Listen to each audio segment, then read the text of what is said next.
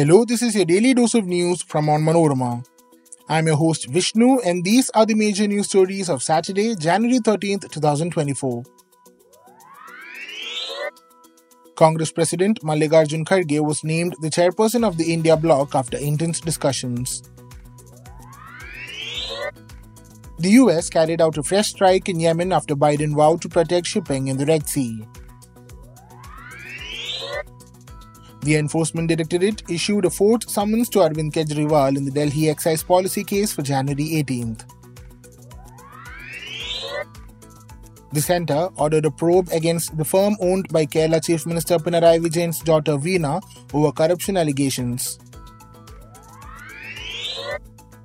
Veteran classical singer Prabha Atre passed away at 91 in Pune. Let's get into the details. Congress President Mallikarjun Kharge was on Saturday chosen as the chairperson of the opposition India bloc after intense discussions. According to reports, Bihar Chief Minister Nitish Kumar, who was also a contender for the post, opined that someone from the Congress party should head the alliance. Opposition leaders belonging to the alliance had gathered to discuss ways of strengthening the alliance, chalking out a strategy on seat sharing for the Lok Sabha polls, and deciding whether to have a convener of the grouping. An official announcement on Kharge's appointment would be made after discussions with Trinamool Congress leader Mamata Banerjee and Samajwadi Party leader Akhilesh Yadav, who were not present during the meeting. As many as 28 opposition parties have come together under the banner of the Indian National Developmental Inclusive Alliance, aka India, to take on the BJP and defeat it in the 2024 Lok Sabha elections. The United States carried out an additional strike against Yemen's Houthi forces on Saturday after President Joe Biden's administration vowed to protect shipping in the Red Sea. The latest strike, which the US said targeted a radar site, came a day after dozens of American and British strikes on the Iran-backed group's facilities. The guided missile destroyer Karni used Tomahawk missiles in the follow-on strike early on Saturday to degrade the Houthis' ability to attack maritime vessels, including commercial vessels, the US Central Command said in a statement on X. The Houthi movement's television channel Al Masirah reported that the United States and Britain were targeting the Yemeni capital Sana'a with raids.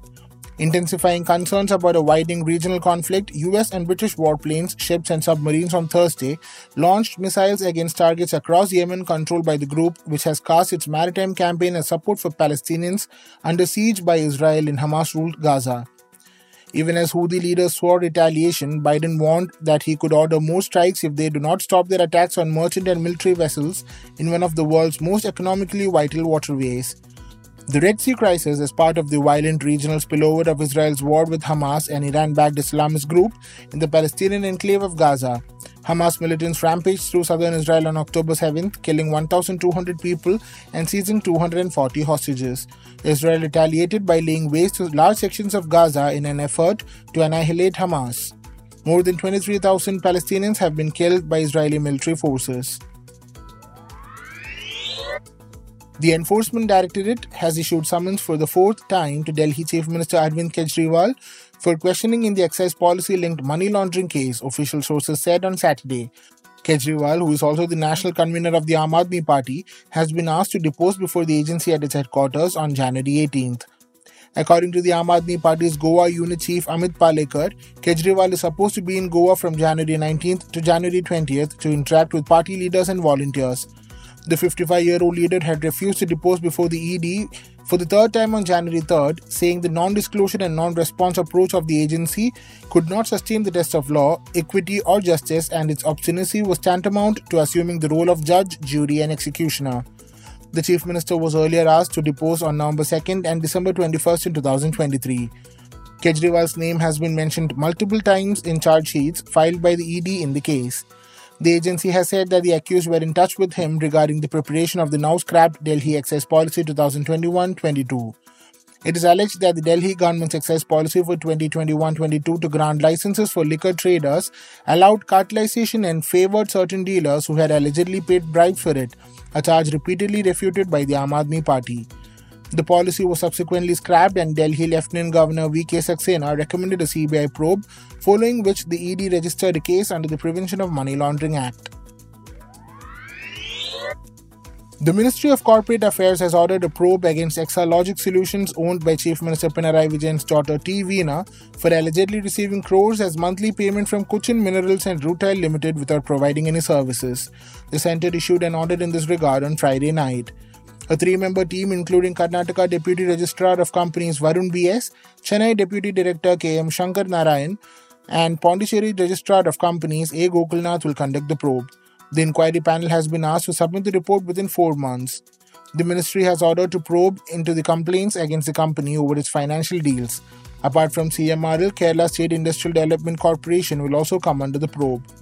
Earlier, the Corporate Affairs Ministry had served show-cause notices to CMRL and KSIDC after the Income Tax Interim Settlement Board found illegal payment of Rs 133 crore to trade union leaders, officials and politicians. The Union Ministry ordered the probe after the Registrar of Companies in Bengaluru conducted an inquiry and found various violations and offences under the provisions of the Companies Act 2013. Based on this inquiry report, the centre initiated action to probe the charges against Veena's Exalogic Solutions.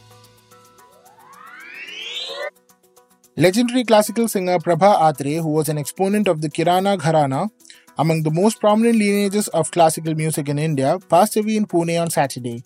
The singer was 91. She developed breathing issues, following which she was rushed to a private hospital on Saturday morning. However, she reportedly suffered a cardiac arrest on the way to the hospital. Prabha was conferred the Padma Shri in 1990, Padma Bhushan in 2002 and Padma Vibhushan in 2022, among many other national and international honours. She excelled in the rendition of khayals, thumris, ghazal, dadri, bhajans and natya sangeet. Besides penning books on music composition, Prabha is also credited with inventing new ragas like Apurva Kalyan, Madhur Khans, Darbari Khans, Paddi Malhar, Shivkali, Tilank Bhairav and Ravi Bhairav. That brings us to the end of this episode. Thanks for listening to Daily News Tours, hosted and produced by me, Vishnu Muralidharan, with technical support from IW Studios.